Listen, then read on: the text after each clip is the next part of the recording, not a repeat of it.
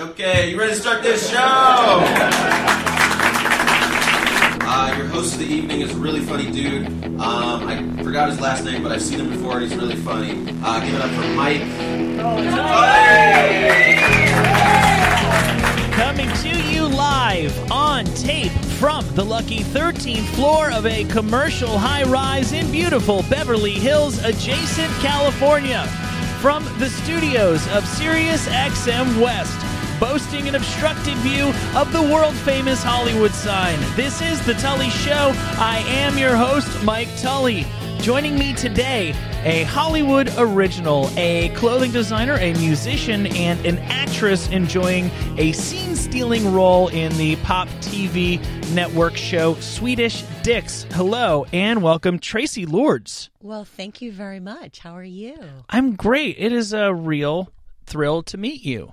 Well, thanks. I am always excited when I see you pop up and stuff. Literally pop up. In this case, very literally on Sticks, on yes. Pop TV. Yeah, right. And I saw you in the. I had to, right? It was right there. Somebody had to do it. And I saw you in the ad for this before I even knew that you might be coming around and doing press for it, because let's face it, there was a scenario where there's a scandal around you a number of years ago, and then you just sort of 30 years ago. It's been a while. Huh? My God, yes. Time flies, and then you just become aware. They now remember when that thing happened, and I just sincerely respect that you've got a great career that you've made for yourself. Thank you. So how this must be the most fun you've ever had in a role? Crybaby's cool, but this seems like a lot of fun, what you are doing in this TV show.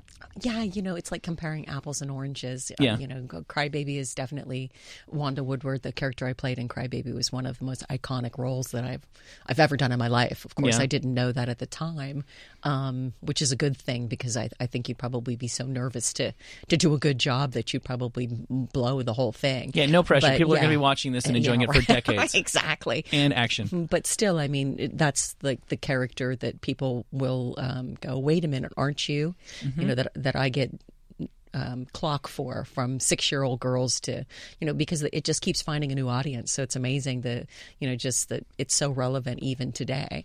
But going back to Swedish Dicks, and Jane McKinney is the role that I play in Swedish Dicks. I can see her being like that too, because she is a boss lady. Yeah.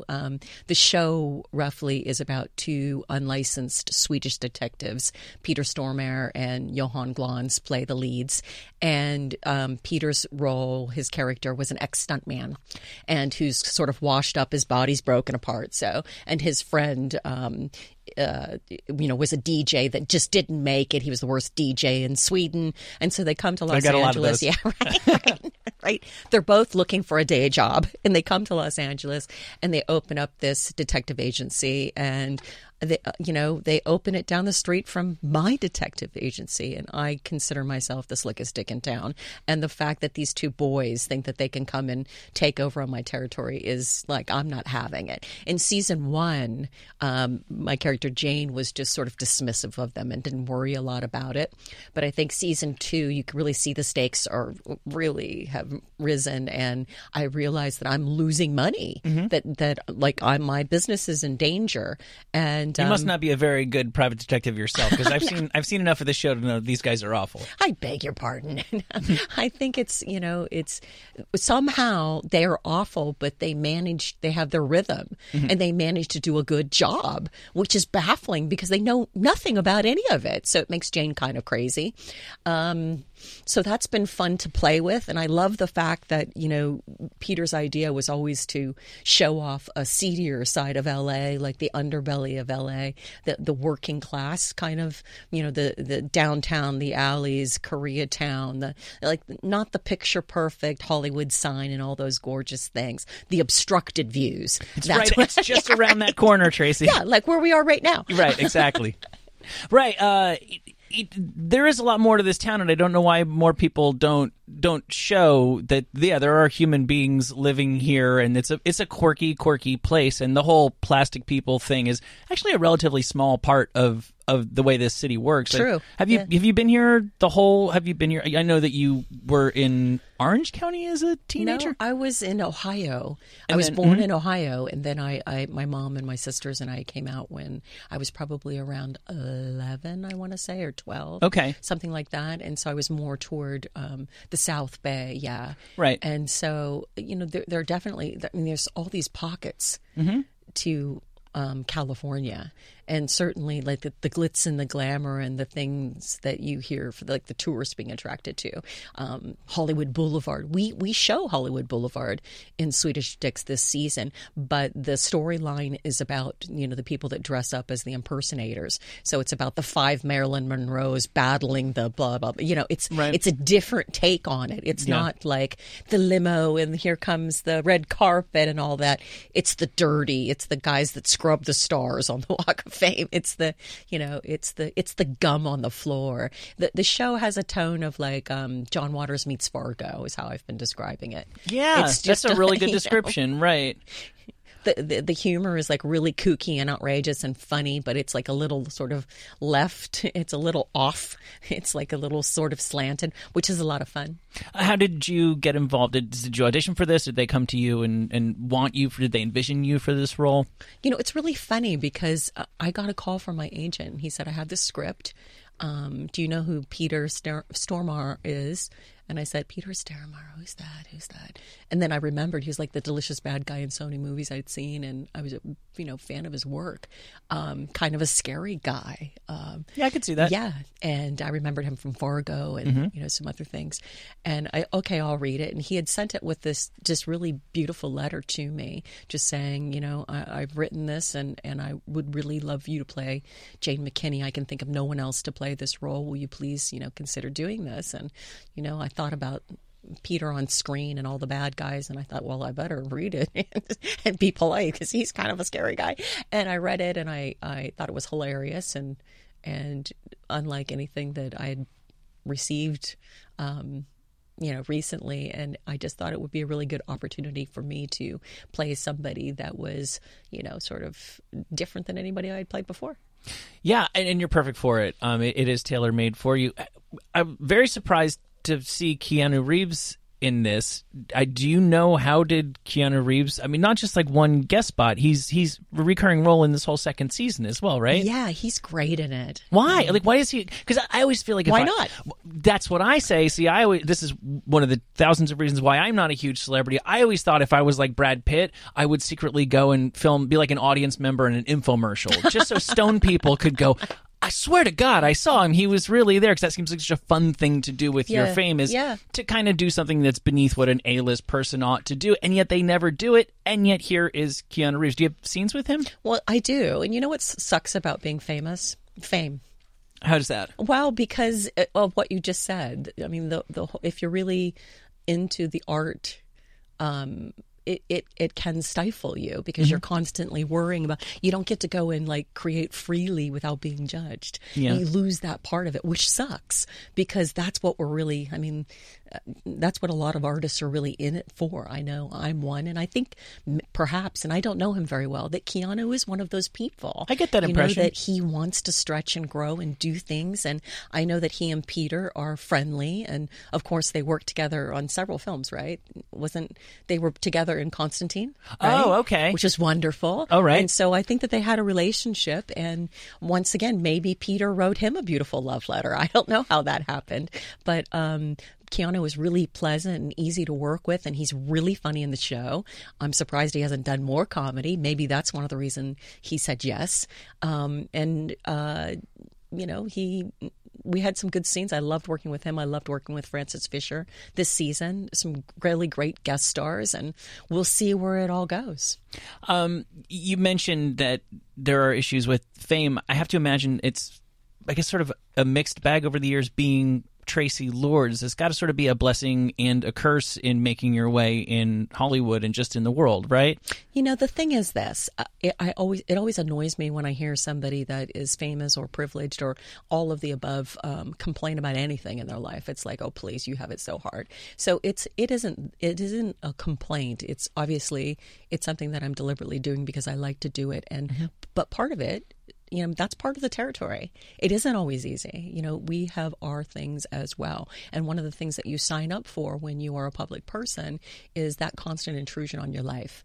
And that, I think, depending upon how you choose to deal with that, can be something that you make peace with and you deal with it well, and you can still fail at times. So it's a constant thing to be kind to everybody, to set a good example, to try to do projects that are important to you, and to be political, to be present, to be human, to be all of those things while being on a stage where you're going to be judged for everything you do. It's a really difficult thing to master, to walk, and sometimes we fail.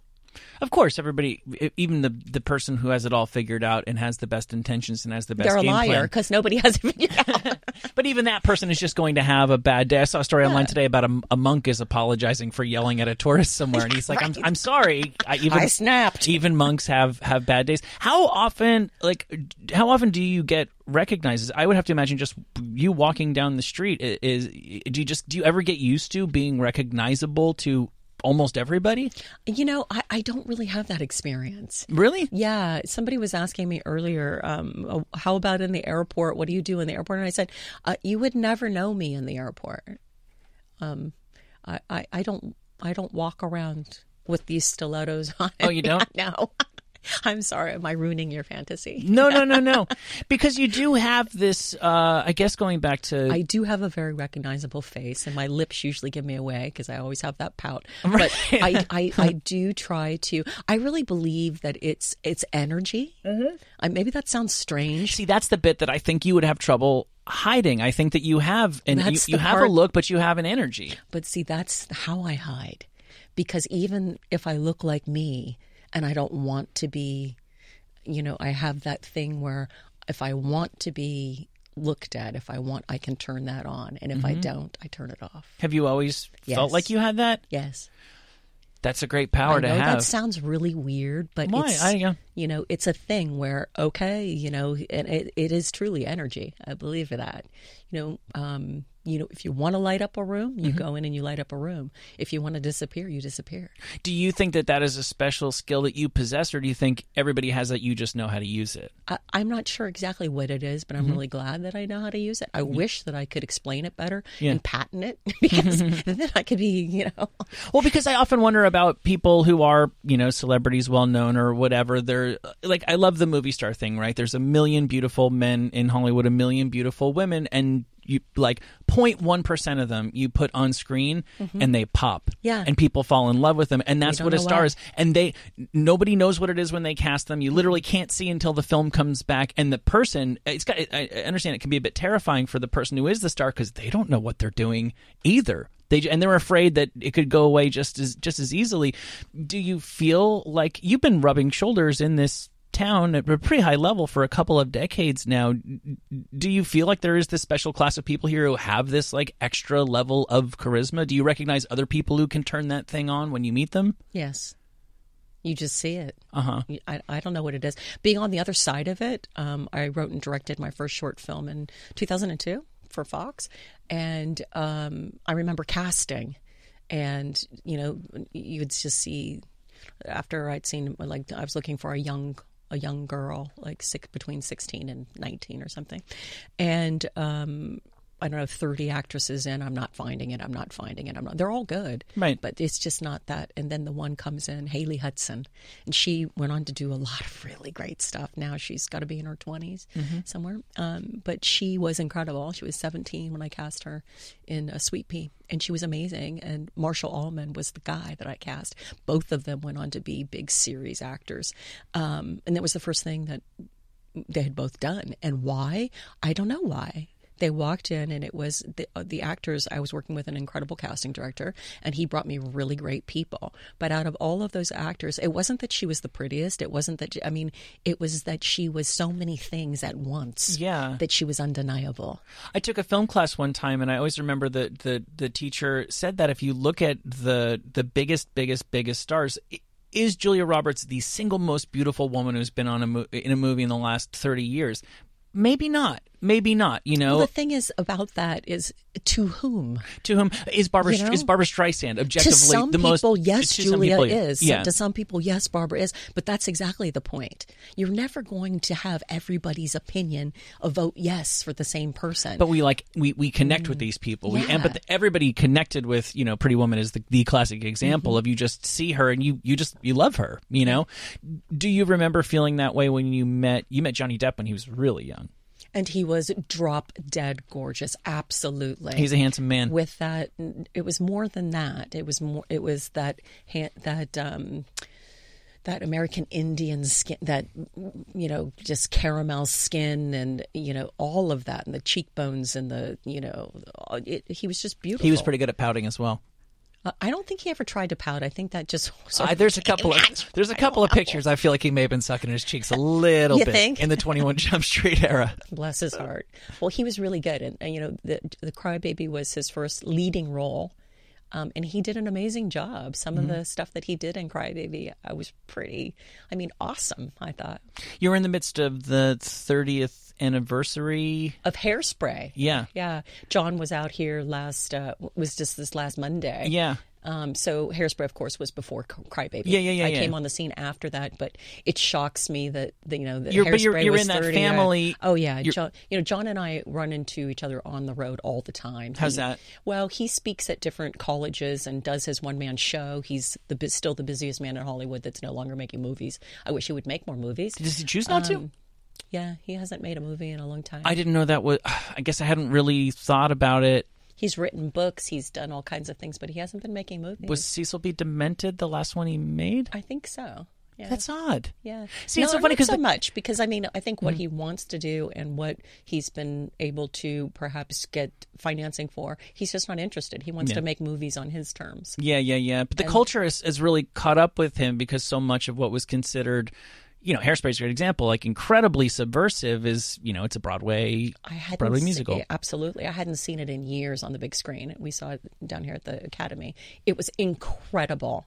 I took a girlfriend with me. We laughed the entire time. Ricky was there. They had a panel. Deborah Harry was there, and Pia Zadora, and a lot of the original cast were there. But Ricky Lake, that made her career, and she's delightful in that movie. She is, yeah. And I think personally, that's one of my favorite John Waters movies. I love it.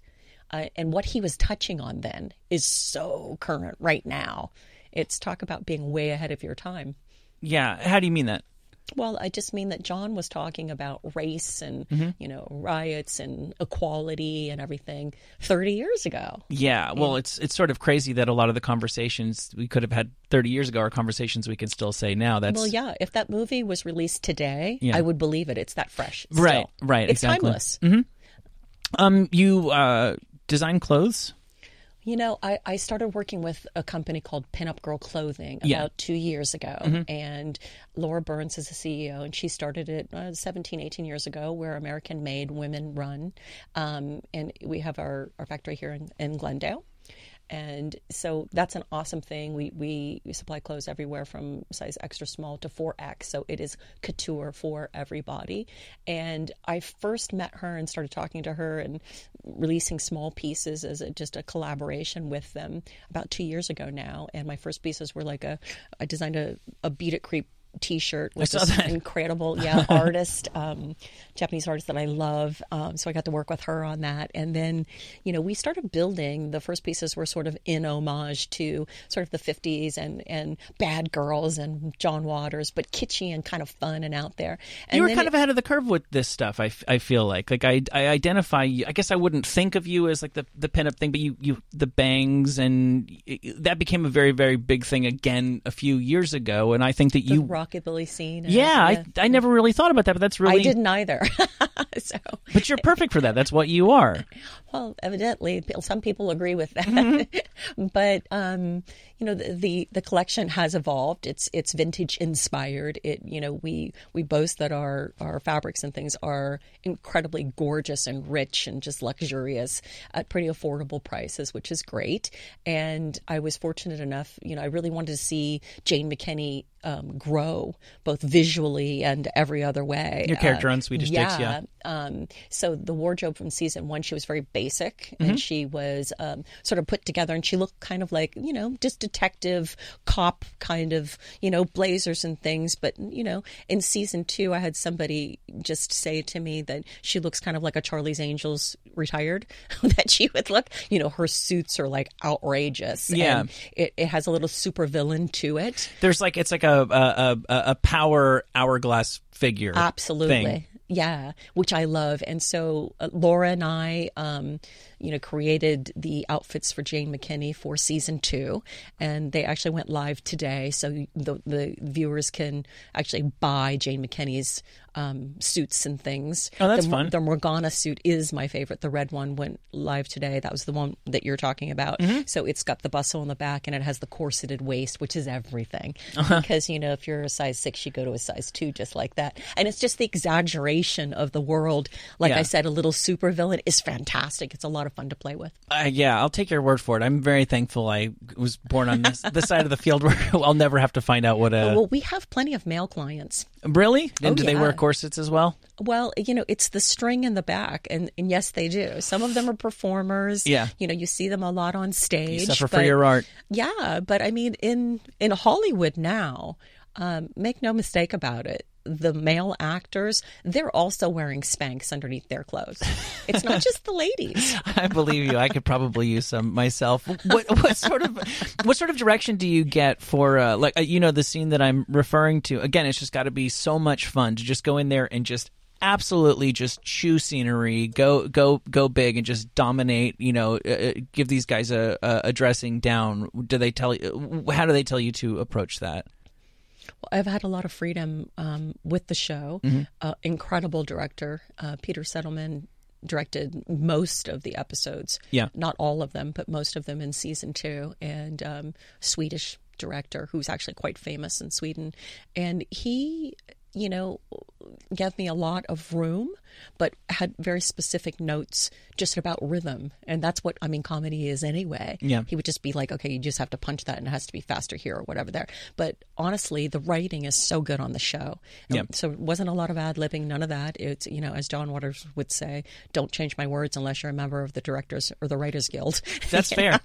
I think it's fair, too. It's incredibly audacious that actors are like, that's a great idea. I'll take that into consideration. Now watch me go make things up. Yeah, and just to defend the actors, sometimes the material is so bad and you're just trying to make it better. Yes. So you wish you had better material. But in many cases, when it's that good, don't touch it. Yeah. Memorize it, spit it out, find it, but leave it alone. John Waters was always like that. You don't ad-lib on his shows. His words are his words. Yeah, well, he's kind of earned that. Oh, yeah. Oh, absolutely. Absolutely. Yeah. And I think it was a lot like that on Swedish Dicks. The words were so good. The writing was so good. You left it alone. And I had some of the dirtiest, best lines in the entire series. I don't know how much you've seen of season 2, but I say some really filthy things, like where I had to really work at not laughing, like, oh my God, did they really make me just say that? Beautiful. I have to let you go. I thank you for your time. Like I said, when you sat down, it really is a pleasure to meet you. You too. Thank you so much. You are at Tracy Lords on Instagram, at the Tracy Lords on Twitter. Following a Saturday, July 28th premiere, Swedish Dicks airs Thursdays at 10 and 10:30 on Pop TV. More to come on The Tully Show. Thank you. Thank you. We're back on The Tully Show, following hot on the heels of Tracy Lords, who you most definitely did not just crop dust in the elevator on her way out. Nope. Is Kevin Kraft. Did that in the restroom. I'm sure she appreciated that. Kevin Kraft of The Jason Ellis Show and the Mad Scientist Party Hour podcast. You just completed your... I apologize in advance for my Jersey Mike's breath. You're from New Jersey. So is that what that is? I figured it would just make you feel at home. This is our natural effervescence. I thought somebody set a turd on fire in here, but no. That's just Mike's way. Nice. So you just completed your annual sojourn to Comic-Con. Yes, I did. Yeah. What's that? I don't know. Like, what's your thing? Like when you're like, oh shit, can't wait to get down there to. You know what? I find myself asking that a lot. That would be my question. The one time that I sat in traffic on the way down there going to San Diego, I was asking myself that question for sure. It's more or less, I just like being surrounded by the things that I love. You know? Mm-hmm. I never go to panels. I know a lot of people are into that. Those seem like they'd be pretty terrible. I think it's just a matter of people freak out just being in a room and seeing the people on the shows that they love. And I guess maybe working at SiriusXM for 12 years has me a little bit jaded. You don't really get starstruck anymore. I definitely don't want to wait in line to go in someplace to wait in line. Yeah. And then it's also people, you get to be there while they announce shit. But I can also go on my phone and it'll be on Twitter 20 seconds after they make that announcement. So I'm not going to waste my time doing that. Waiting in lines blows, and these people there's some very smelly nerds in San Diego. You always say that. How much of that cliche is still true? It's me just kind of being a dick, but It is true. But I imagine most people won't smell too pleasant because it's hot as fuck. It's always in, the dead center of the summer. You have to leave the convention center to walk to the Gaslamp District to go get food when you want lunch and stuff. And it's sweltering hot. And the lines to get away are super long, and you're packed in like sardines. So, yeah, you get a little funky. To leave? Yeah. Because, you have to walk on the sidewalk. The cops have everything blocked off, so you cross in just 2 or 3 points. Yeah. And it's mobbed. The entire time the convention's going on, it's mobbed of people coming in and going out. Now, I agree with you. I can see where obviously it's really exciting to people. Johnny Depp comes out at something that's really exciting to people, and I'd be excited to see Johnny Depp. But right, the wow factor, the sizzle of seeing celebrities different for you and I than it is for other people. But it seems like the next best thing that happens at Comic-Con, based on a quick Google search, is trailers. Yes. As somebody who I can't recall having gone out of my way to watch a trailer. I will, like when I know there's a new Star Wars one, I will go out of my way for that. I'd say about 20% of that is for me. The vast majority is for my son. But this sort of seems like the thing is you go to see a trailer. Yeah, a lot of people wait in line for that as well. There's just something thrilling, I guess, about I saw that trailer first. Uh-huh. And so I don't really give a fuck about that. Is it just like nerd cred? A little bit. And some of it is just genuine excitement of... Because I know people that panels are their thing. Months in advance, they look at the schedule, they see what's happening, and they're like, okay, I'm waiting for this, I'm waiting for this, I'm waiting for this, I'm going to this panel, I'm going to the Adult Swim panel, I'm going here, I'm going there. Sounds like 20% fun, 80% going to the DMV. Yes. Yeah. And there's also... There are times where they showed exclusive footage for Infinity War, I guess, last year, and that didn't make it online. But here we are, Infinity War is about to come out on Blu-ray. So, again, I don't really give a fuck about giving up my whole day to wait in line to see footage of a movie that I will eventually see. I respect that. You're a nerd, but you're an older, wiser nerd. And I'm more there for the comics. Comics are a massive part of my life. It's like music or movies for some people. It's not like... It's like if you ask somebody, what kind of music do you like? I said this on my podcast last night, and they were like, yeah, music's not really for me. It's like, how could you... it's just... You said that to somebody and they gave you that answer? No. That's just a hypothetical, there are some people who can take or leave music, which is really, really bizarre. It is bizarre. It's akin to the people who... aren't all that into food. I don't mean good food. I mean food. I've met some people who are literally like, if you're taking me on a date, take me somewhere that looks cool because I could give a fuck about the food.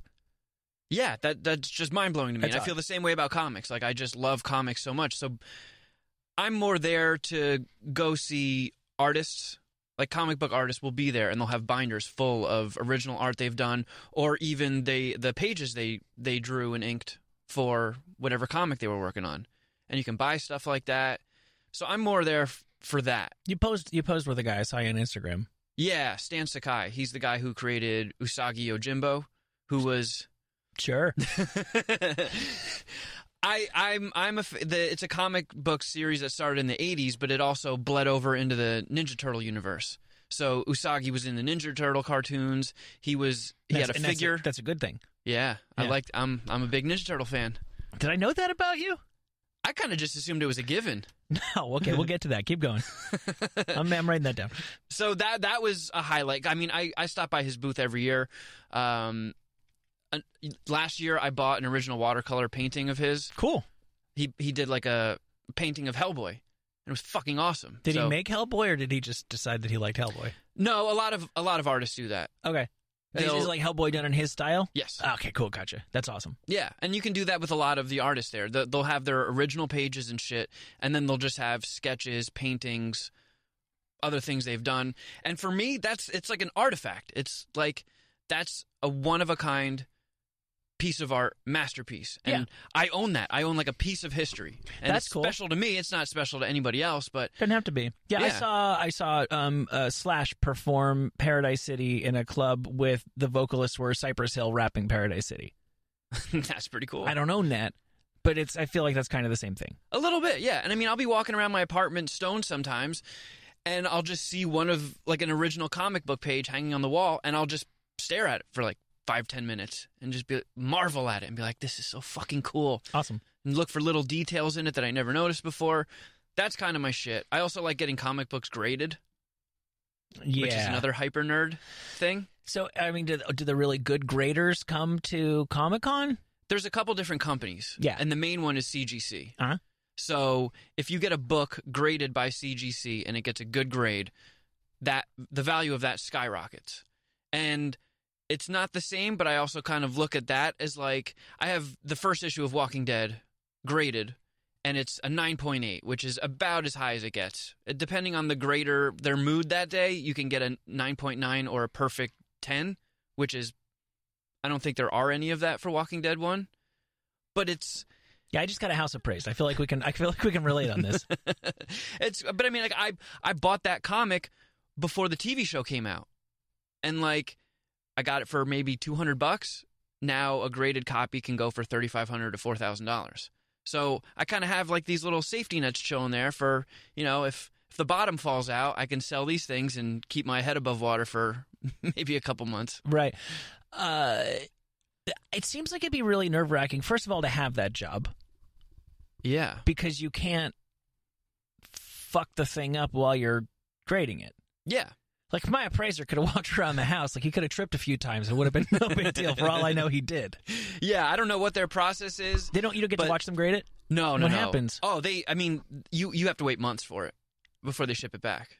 So you just bring it to them there? Yeah, you fill out the forms. Yeah. They take it, and then over time, it'll eventually get graded. They go through every single page. Right. They look at the spine. What does that run? To get a comic graded? Yeah. Like $25. What happens if it comes back and it has one tiny little nick and you're like, that wasn't there, you asshole? I don't know. I don't think I would notice it. But like But if they said, hey, you give it to them and you're pretty sure you're sitting on a 9.8 here and it comes back a 9.4 because there's this one tiny little blemish, like somebody like accidentally drooled on one page, and you're just like, I didn't drool on that, you drooled on that. What do we do? I would never know because it's sealed. It comes sealed in this plastic slab that you can't open. Okay.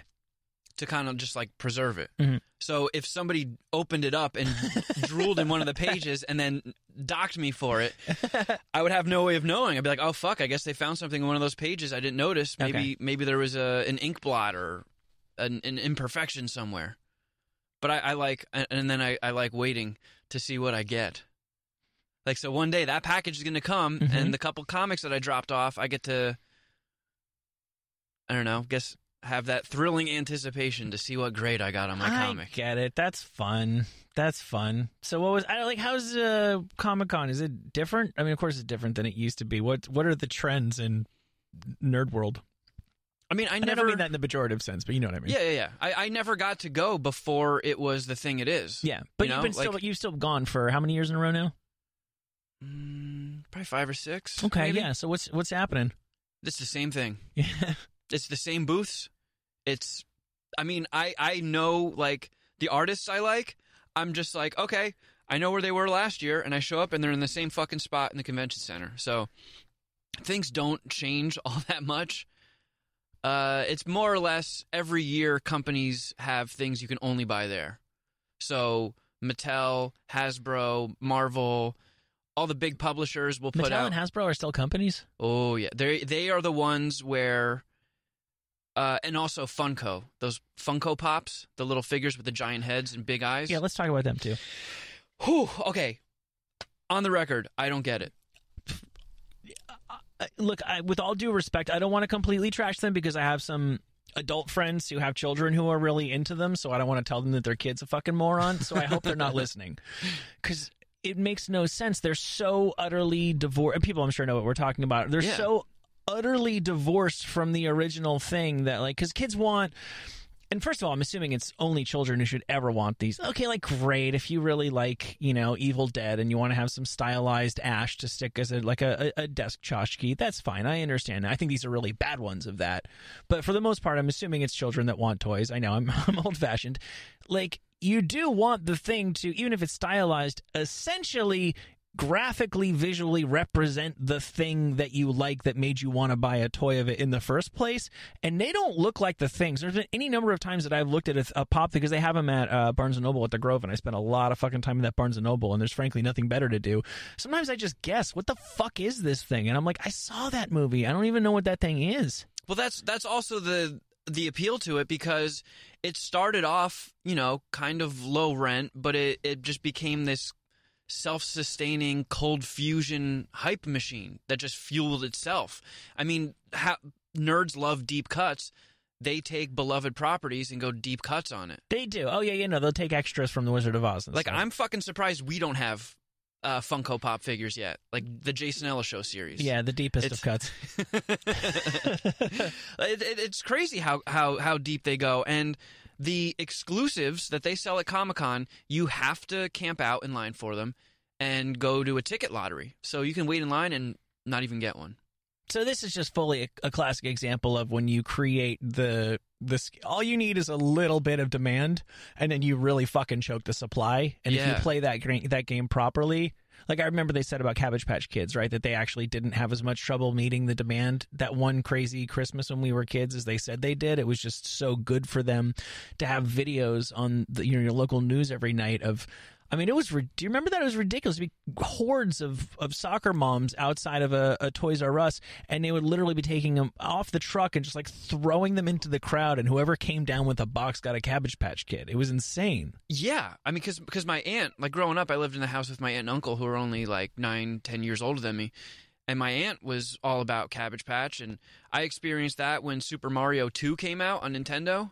Like, that was fucking hyped like crazy. I remember going to the KB Toys in the Livingston, New Jersey Mall. Oh my God, yeah. Trying to get it, and it was sold out. Yep. And I went to that exact same KB trying to get Mike Tyson's Punch-Out. That's so funny when you couldn't get the video, and it was like they were all like $40, and all of a sudden there was this one game that was like $65. Yeah, it was really weird. Real fucking money back then. I still remember one day, like all I thought about was getting Super Mario 2 after it came out, and I came home from school one day, and my mom was like, "I have bad news for you, Kevin," and I was like, "She got Super Mario 2." And she was like, "Yeah, your great grandpa died." Wait, why would it have been bad news? Exactly. I just thought any news could be you're getting Super Mario 2.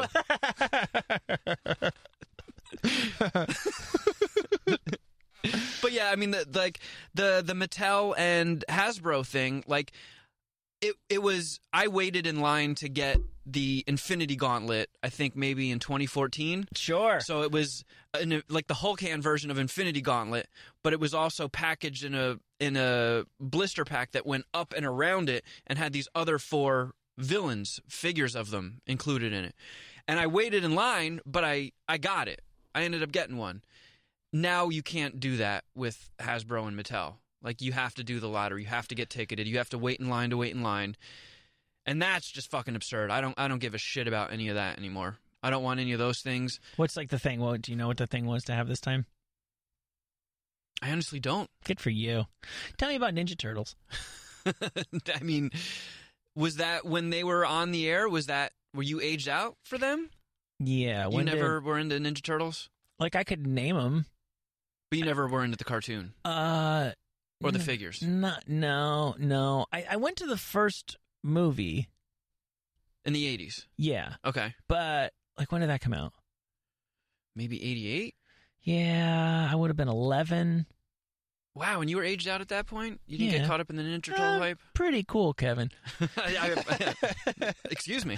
Because the thing about them was, and that was like almost one of the first times when I realized that there was a distinct like comic book culture, that there were different things happening in the deep water. Because until that time it was like there's Superman comic books and now they make a movie and it's basically them trying to make a movie out of the Superman comic. Yeah. You know, and when Ninja Turtles came out, it kind of just struck me as like they were doing kind of like random for random's sake. It was just weird for the sake of being weird. And why are they turtles who are teenagers who are ninjas? That's what's cool. It doesn't make sense. It's just this super weird thing. And I just thought it was this manufactured, weird, stupid pop culture thing. And I recall hearing about the Ninja Turtles. Well, no, see, there's actually been this comic book thing going on for a while, and it's actually pretty interesting. And it's like not even really so much for kids. And that's about what I knew about it. So I kind of had the impression that the shit that I was being fed at a pop culture level was for kids and wasn't very good, but there was perhaps some other element of it that I just wasn't privy to. Yeah, because I mean, the comic was more, it was a black and white comic. It wasn't goofy and silly. It was geared more adult. It was a grittier Teenage Mutant Ninja Turtle. Yes. And how so? Because I mean, if you watch the cartoon, it's just goofy. It's Cowabunga. Cubed. Yeah. Yeah. It's extremely silly, and it just wasn't. It was serious in the comic, and it was black and white. And they, you know, when they actually did release colored versions of it, they didn't have different colored eye masks, because that was how you kind of tell them apart if they weren't speaking. So they didn't have that. They, like, you just had to, you knew which Ninja Turtle it was by the weapon or what they got addressed as. Oh, I see. Yeah, the only way you can tell them apart, essentially, in a black and white comic, was by their weapon or who, if they were talking and said somebody's name. But I don't know. I loved the cartoon as a kid. I was obsessed with the action figures. I had to have every single one of them. They constantly put out new series and more deep cut characters, and I had to have those. And I didn't consistently watch it from when I was a kid to when I was an adult, but I've always had an affinity for Ninja Turtles. They still have a special place in my heart. It's really interesting to me, and it is so ridiculous. I feel like just in fleshing these things out, it just seems like I'm insulting you. So I'm just going to say again, I will still go see hair metal bands from the 80s play on the Sunset Strip, and I in my mind, it's the same thing. I would be excited if you told me, and this, you're going to get insulted by that, but if you told me that I could go watch LA Guns play a bunch of Wasp songs, that would be exciting to me. That to me is the equivalent of some artist making a character depiction that isn't his own style. Yeah. Right. Okay. So I looked up what the actual highlights of, like, does this stuff affect you at all? Like all the movie premiere shit at all? It seems like you're on your own, like, actual comic trip at Comic-Con. For the most part. Yeah. And now that Disney has their own convention, they have D23 and they own Marvel, they've leached that out of Comic-Con. So they save all the big Marvel announcements for Disney's Comic-Con. Something bad's going to happen because everybody, like, everything came together on the internet, and that was one of the great things about the internet, and now all the intellectual property is going to get pulled apart again, and we're going to end up right where we started, which is the cable TV of internet, which is if you want to see Disney, you got to go to the Disney thing if you want. I mean, at least, I'll say this for Disney, at least they bought everything good, so I know, all that stuff will be in one place. And it sucks because a big announcement that I loved from Comic-Con was that they're doing another season of Clone Wars for Star Wars. Yeah, I wanted to ask you about that. Oof. And like that series completely legitimizes the prequel trilogy. Like, that series is fucking incredible. If you're a Star Wars fan, it's streaming on Netflix and it's awesome. It's all these little solo adventures. It totally kicks ass. It's not some watered down kid thing. Like, they get gnarly on it. People throw themselves off of buildings. There's decapitations. It's, for what it is, it's pretty kick ass and gritty. And is it blood? No, they never do blood. But like someone wearing a helmet will get decapitated. A dry decapitation? Yeah. But it's I loved it, and then it got canceled, and then they brought it back on they just continued the series, but with Star Wars Rebels with following a whole different cast of characters, a different animation style. Wasn't as big a fan as that as Clone Wars, but Clone Wars coming back is like, holy shit, that's incredible news. I'm very excited. And it's exclusive to Disney's forthcoming streaming service, their Netflix platform, which sucks. I'm going to wait and see if they put it out on Blu-ray and buy that, because I'm not signing up for Disney's service just to watch that. And that's what they're going to do. They're going to hold these like individual things hostage. Yeah. Yeah, I wanted to ask you about the Blu-ray thing, because you kind of answered my question. I saw that one of the big takeaways from Comic-Con 2018 is that Batman the Animated Series is finally getting a Blu-ray. Now, who gives a good goddamn about that? A lot of people. A lot of people. Blu-ray. Yeah. Why? I am still an avid Blu-ray consumer, and it's because internet is spotty at best. At my place, it kind of sucks. So if I'm streaming something, I could get stuck in one of those annoying fucking buffer loops, or the quality dips down to where it looks like a Nintendo game, and that annoys the shit out of me. I like being able to, and streaming services, they cycle things in and out. So like, I don't know, a series you love could be on Netflix one month, and then the next month it's fucking gone. Yeah, but what about if you just buy the series on Amazon and you download it, and then you just have it in your TV forever? You see, then I don't download things to my TV because I'm like a human EMP. So my TV's hard drive will probably fucking crash and I'll lose it all. I like knowing that I have the disc and nobody can take my disc. So there's like an obsessive compulsive element to this. A little bit. There seems like there is to a lot of this stuff. Like, it's funny because, and I know the two aren't mutually exclusive, but it seems like so much of nerd culture is OCD culture. It's how pristine is your comic book. It's being able to be the first person on Earth to see the footage and stuff like that. And you talk about these people who have a complete disregard for their appearance and hygiene. Yeah. And I guess the cliche of like the disgusting scientist sort of applies here. I mean, if you took all this shit away from me, there's a chance I could be tapping doorknob guy. Oh, really? Maybe. I don't know, because there is obsessive compulsive elements to all this shit. Wanting things in perfect condition. Yeah. Wanting, a limited edition, being the first. When you have 363 of a collection of 364. Exactly. Collecting things, collectibles, all that shit. If I didn't have that outlet, who knows? Maybe my brain would turn on itself and I would be Rain Man or something.